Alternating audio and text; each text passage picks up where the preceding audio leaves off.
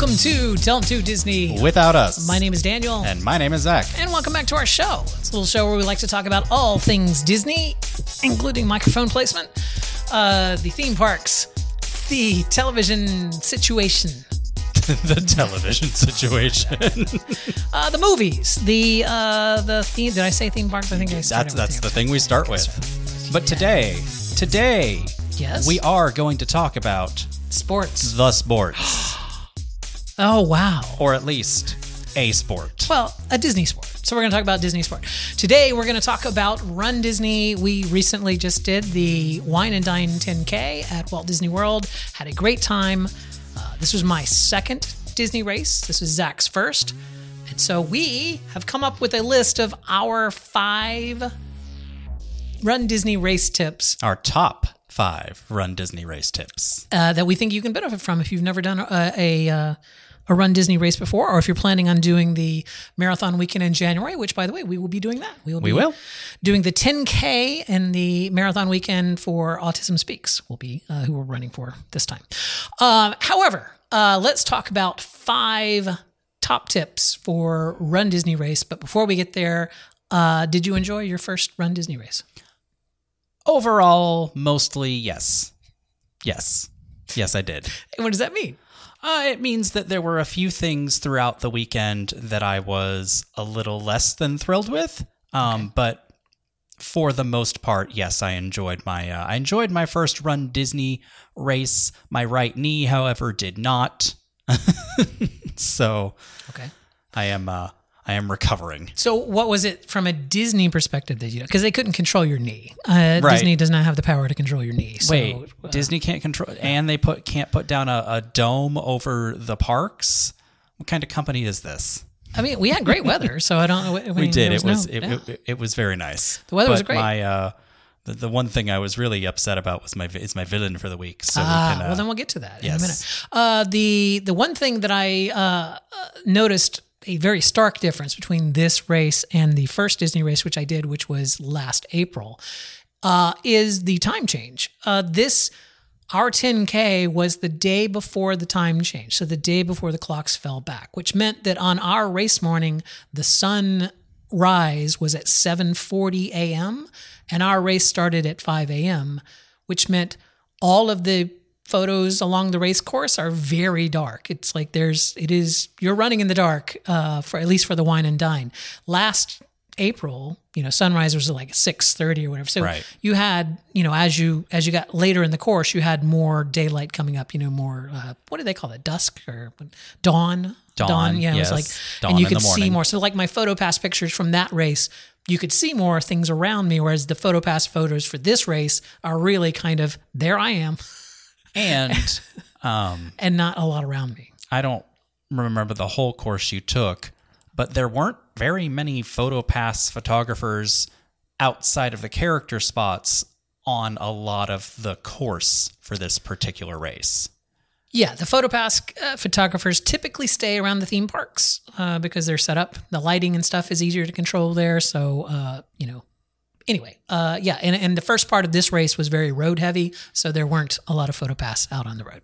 Okay, so now let's get to our top 5 tips for Run Disney races. This is in general for, so if you didn't run Wine and Dine, these tips will help you no matter what race you want to do. And if you have tips of your own that you think that we skipped, and it should definitely be a top 5 tip, leave it in the comments if you're watching on YouTube, or send us an email if you're listening on an audio podcast, don'tdodisney@gmail.com, and we will be happy to address it in a future episode. How about that? Okay, number 1, friend of the show, Jen LaForge, made some comment on Threads about she will never run another Disney race because getting up early in the morning, she will not miss. No, she's not running another Disney race. She will miss the people and the fun, but she will not miss getting up at 2:30 in the morning. Okay, Disney races start typically at about 5 a.m. You need to be in the Epcot parking lot by 4 a.m. So yes, it is a very early morning for these races. Very early. And because you're excited about that race, it's very hard to go to bed the night before at a reasonable hour, even if you are in bed. For my first Disney race, I was in bed by 9:30 in the hotel. And I tossed and turned. I was too pumped up. I was excited about my race. So this time I took a different tact. I started waking up at 4 a.m. in the morning, starting on the Sunday before the race. And then that meant that, I was up really early on Sunday morning or really early on Monday morning. I got used to going to bed at like 9 or 10 o'clock at night and getting up at 4 o'clock in the morning. Several times when I did get up at 4, I would stay up for a few hours and then maybe take a nap before I got back up. But anyway, my point is I was about midday you'd crash. I was training myself to get up at 4 a.m. in the morning. And at least anecdotally, that made a huge difference because I was great on race day. I had plenty of sleep. After the race, when we went to Kona Cafe, I was great. I had plenty of energy. Like I remember my first race afterwards, I was being carried on adrenaline and there was definitely a crash. This day, I felt like I was good most of the day. So I had plenty of sleep. You did not do that though. I did not. However, I was still in bed by about 10 o'clock on race evening and I managed to get enough sleep and was able to get up about 3:20 in the morning on race day and I was fine. Okay. So take it with a grain of salt. However, I really do think that made the difference, and definitely in January I'll be doing the same thing. Just prepare. You train for the race. Why not train for waking up as well, right? Okay. The second tip, number 2, don't just train for the race, which you're training for months. Maybe throw in some standing practice too, because the muscles that you use to move are different than the muscles you use to stand. And you will be doing a lot of standing. Starting groups opened, I think every starting group opened at like 3:20 in the morning or something. Yep. They were staggered a little bit. So you could get to the Epcot parking lot as early as 3:20. Yeah, I mean volunteers get there. 4:20. Yeah, the volunteers get there at 1 a.m. So yeah, I mean you can. I don't remember the exact, but you could get there an hour and a half to 2 hours before your race starts, and then you're just standing around, getting photo passes, getting photos with the characters with other people that are there. But once you're in your corral, you're there. Yeah. And it's worth noting you're in the parking. There's not seating. You're standing in the Epcot parking lot. There are humongous corrals. 12,000 people run these races. So there's 5 corrals, which doing math means there's, more than 2,000 people in each corral. And those are just standing. And you do start to move as you get closer to the race start times, as your corral slowly moves around to get in position for the starting line. But for a good hour and a half before that, you're just standing in your corral. So definitely practice standing. You really feel this in your hip flexors and in your hips and whatnot, afterwards. These are not things that you normally, practice. So especially if you're going to go to the theme park and stand in lines or whatever, just it's worth it just to practice standing. And it doesn't have to be much, according to my extensive internet research. You really can do it while you're watching TV at night. Like you can just stand while you're watching TV, or just get used to, stand for 30 minutes, or then work up to standing for an hour, and just basically get those muscles used to just standing. So. Right. And we've given this tip before for pin events, because you spend a lot of time standing in line at those as well. This is no different. So. Yeah, and even though you can take stuff to the race with you and they give you a gear bag and they'll store it for you, once you're in your corral, everything you're going to, you can't leave the corral to go put your bag away. You have, once you're in your corral. If it's on you in the corral, you're racing with it. Yeah, you're racing with it.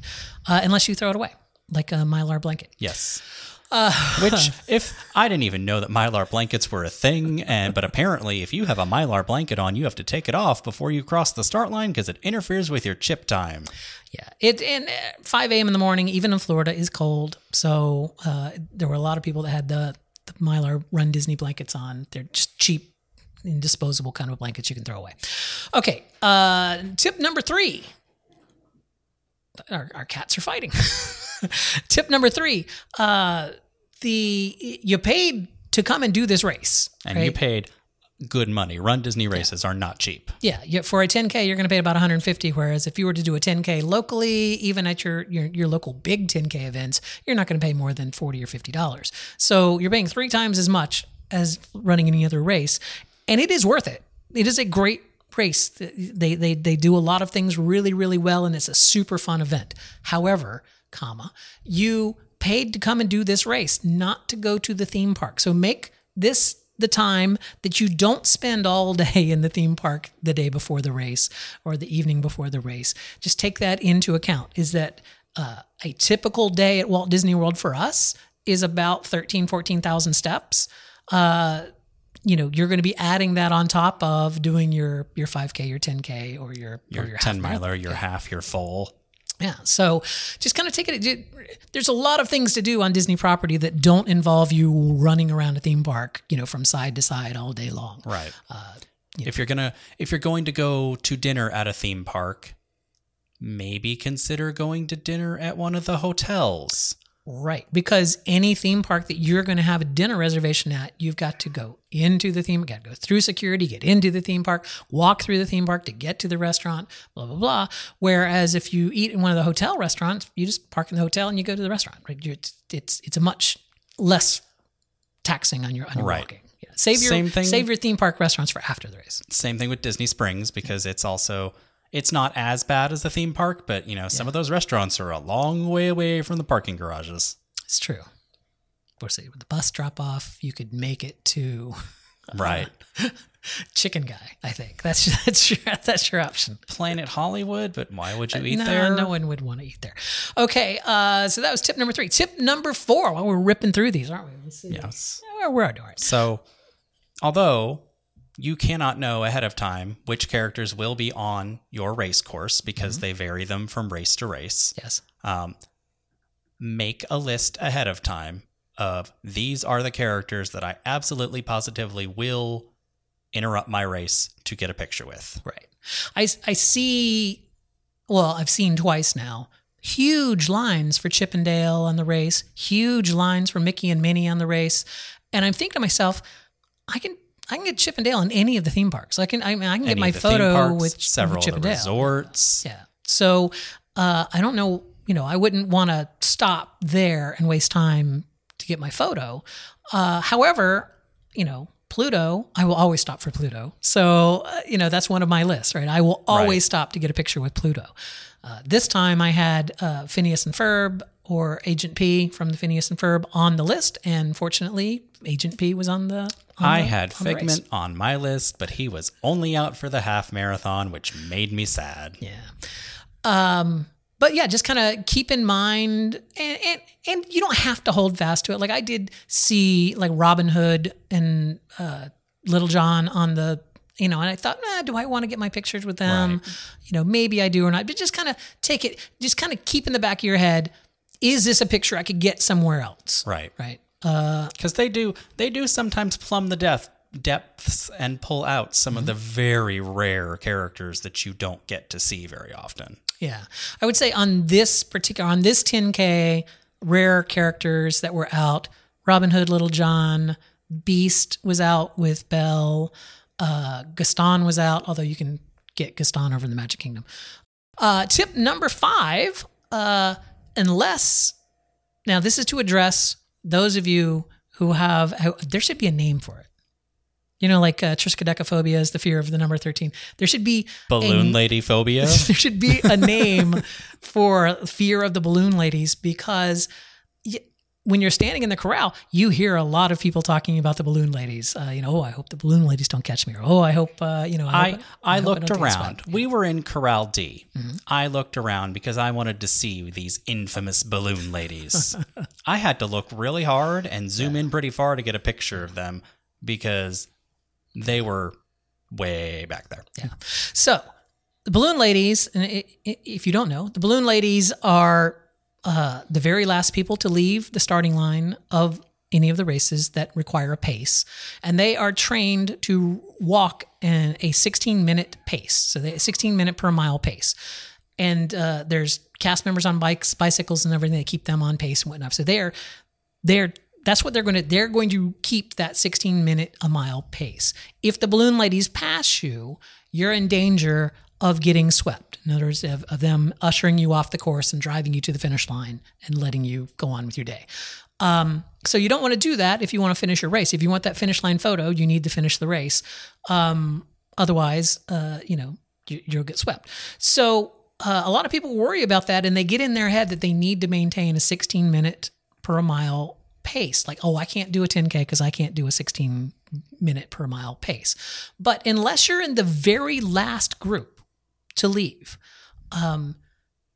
you don't have to worry about that 16-minute pace. The way that, like I said, there's 12,000 runners on these races, and the way they release them is in groups of several hundred.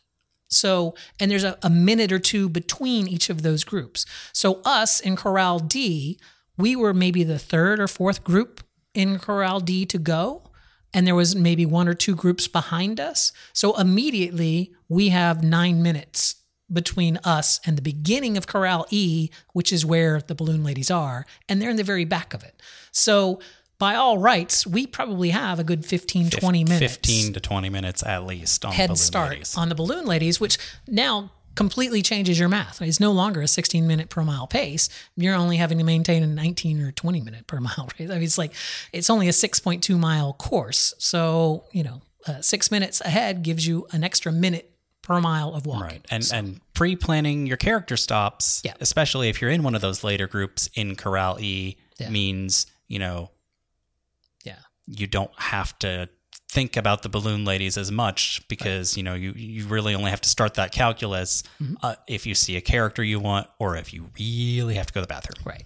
So if you are worried about being swept, if you're a slower walker or you just feel that you really are worried about getting swept, even if you're in Corral E, the trick is to show up early so that you can get in the front of your corral. Right. So when you arrive in the parking lot in the morning and they usher you through security and they usher you to the area where you stage, there's big, huge lit balloons up in the sky that have A, B, C, D, E on them. You go to your balloon area, and it's just a huge area of the parking lot.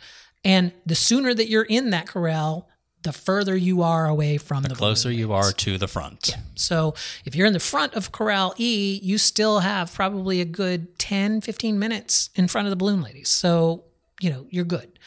Just don't worry about it. Just get there early and enjoy the race. It's supposed to be fun. So enjoy the race. Don't worry about the balloon ladies. They're very nice people. By the way, I feel bad for them because so many people are scared of them, but they're actually very nice people. The reason they're called balloon ladies, by the way, in case I didn't make that clear, is they carry balloons. That's how you know who they are. They have big balloons over their heads as they go along the course. So there you go. Those are our 5 top tips for running a Run Disney race. And we have a couple of bonus tips for you. We do? Yeah. Bonus tip number 1. Go back to my earlier comment. You are in the Epcot parking lot before sunrise, getting ready for your race. There are walls of porta potties available to you to use if you need to before the race. And of course, along the course of the race, there are porta potties as well. If you need to use the restroom, keep in mind that porta potties do not have lighting in them. The only light that you're going to get inside of a porta potty is going to come in through those little top vents from whatever ambient light is outside, which is in this case is not going to be the sunlight. Or from your cell phone. Yeah. So it is dark inside those porta potties, and gentlemen don't always have the best aim on the best of days. So if you're someone that needs to sit on that seat in the porta potty, you don't necessarily know what you're about to sit in. So, however, you are running through theme parks, and those theme park bathrooms along your trail there are lit and open. So if you can at all hold out until you get to one of the theme park restrooms, you'll have a much better experience because they are not only lit, but they are also cleaned because there's people, the custodials in there cleaning them as you're in there. So it's just a better experience all around. So that's my bonus tip there. Because I was the first part of the race was kind of road heavy, and I was running, and I needed to use the restroom, and I was just like, These porta potties are just off to the side of the road in the dark. It's like there's no way I'm going to make it in there. So, fortunately, I made it into Hollywood Studios and was able to use that. There you go. Bonus. Not only a bonus tip, but more information than you needed to know. Go ahead. What's the bonus tip number 2? Bonus tip number 2. Daniel alluded to it earlier. Mm-hmm. Have fun. Yeah. Run Disney races are meant to be fun, and while you can and I challenged myself to finish it, and I finished it through a knee that from my first run interval started to hurt and wanted to murder me. Run Disney races are supposed to be fun. Yep. This is not the Boston Marathon. Right. Yeah, you're not... And enjoy yourself, especially for the amount of money you paid. Don't get caught up necessarily in, I need to make such and such time. I mean, if that's your thing, that's fine. Yeah. But I don't feel like most people who go to Run Disney races are thinking like that. No. Enjoy. People are dressed in costumes. There's entertainment on the stage. There's DJs. There's marching bands. There's characters. There's all kind of things. Just enjoy it. It's a great race. I mean, it is a very fun event. You will not meet a nicer group of people to run with. Everyone is super nice. Even coming up, foreshadowing my heroes section here, people are very, very nice along the race, and it's great. It's fun. So absolutely enjoy it. Don't worry about anything else. Just enjoy it. And then our final bonus tip, our bonus tip? Yeah, final bonus tip is revolves around PhotoPass. So along the course, any of the characters that you get your photos with is going to be done by Disney PhotoPass. There's also a cast member at all these places that will use your cell phone or whatever camera you hand them to take pictures for you if you don't want to use PhotoPass. Spoiler alert, some of them might not be very good photos. Yeah, cast members not exactly the the greatest use of like 16,000 different types of cell phones. However, the PhotoPass is not your typical theme park PhotoPass. Like when you go to Walt Disney World and you get your picture made in front of the castle and you tap your badge, your ticket or your magic band or your phone or your method of identification. Right. When you identify to that Disney PhotoPass guy or gal who you are by doing that, it automatically goes into your My Disney app, right? So it's automatically in the photo section of your app. On the race, the only identification that you have and need, by the way, you don't need any other identification other than your bib, which has your race number on it. There's no way to tie it necessarily back to your My Disney account. And the way they do that is you have to go to a separate section of the My Disney app and link a code that they give you, and that will bring in all of your race photos into your My Disney app. It's the same way they do it if you take like a Wild Africa trek or something like that. They give you a card. It's basically that. Yeah. So it's an external album that gets added into your PhotoPass album. Now, what the tip is if you're in a group of people, you don't all need to buy PhotoPass. So if you don't have PhotoPass on your, normally if you don't have, like we have ours on our pass, so it's an add-on to our pass, so it doesn't matter to us. But if you don't have a PhotoPass add-on, it's actually kind of pricey for a non-pass holder to get the PhotoPass. I want to say it's like $89 a day or $89. Memory Maker, it's very expensive. It's stupidly expensive, but those codes work on any PhotoPass account. So you only need one person in your group to have a valid PhotoPass account to get all of the photos for all of the people in your group. You can put in other album codes because it ties to your bib number.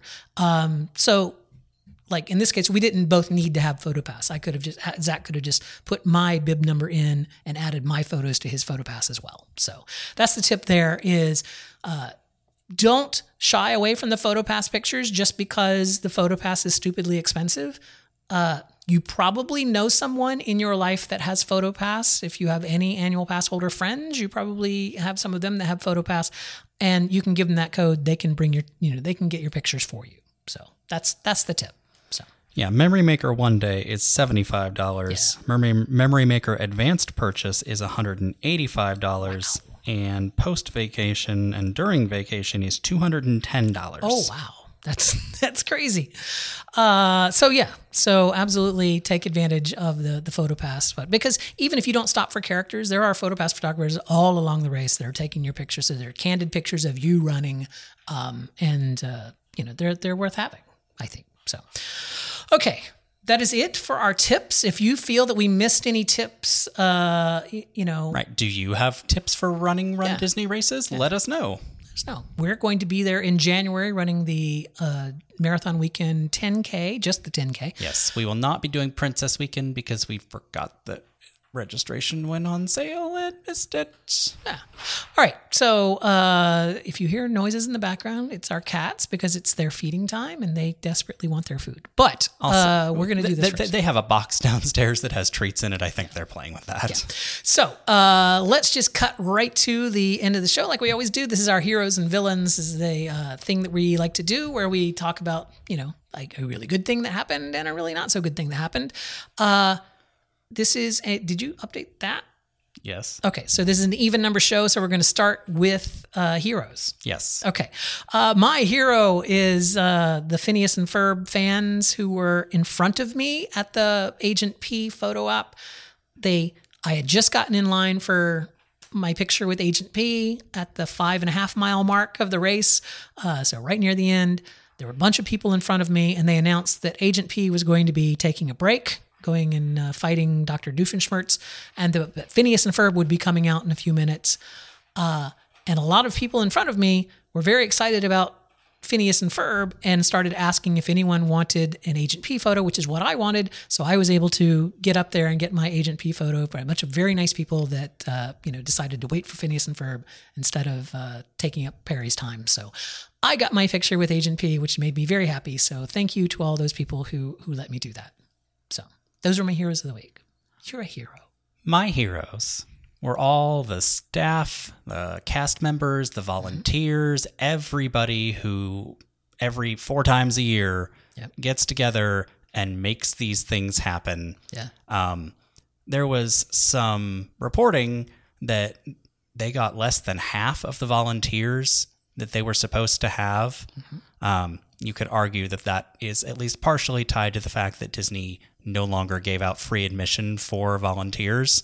But regardless, for the people who did show up, they deserve all the kudos and the thank yous, because that's a lot of early mornings and a lot of just giving up of your personal time, or, for some people this is their job, but so thank you to everyone who helped put on this race and all the races and the expo, and just there's a lot that runDisney does that a lot of people never see. So yeah, and like I said, 12,000 runners per race it's hurting 12,000 cats. Yes, and they do a really good job of it. And that's specifically for our race. There were like 11,940 something people who finished. So yeah. Anyway, so those are here. My villain of the week. This was announced at my first race, and I was hoping to hear them announce it on this race, but they didn't. Or if they did, we couldn't hear them.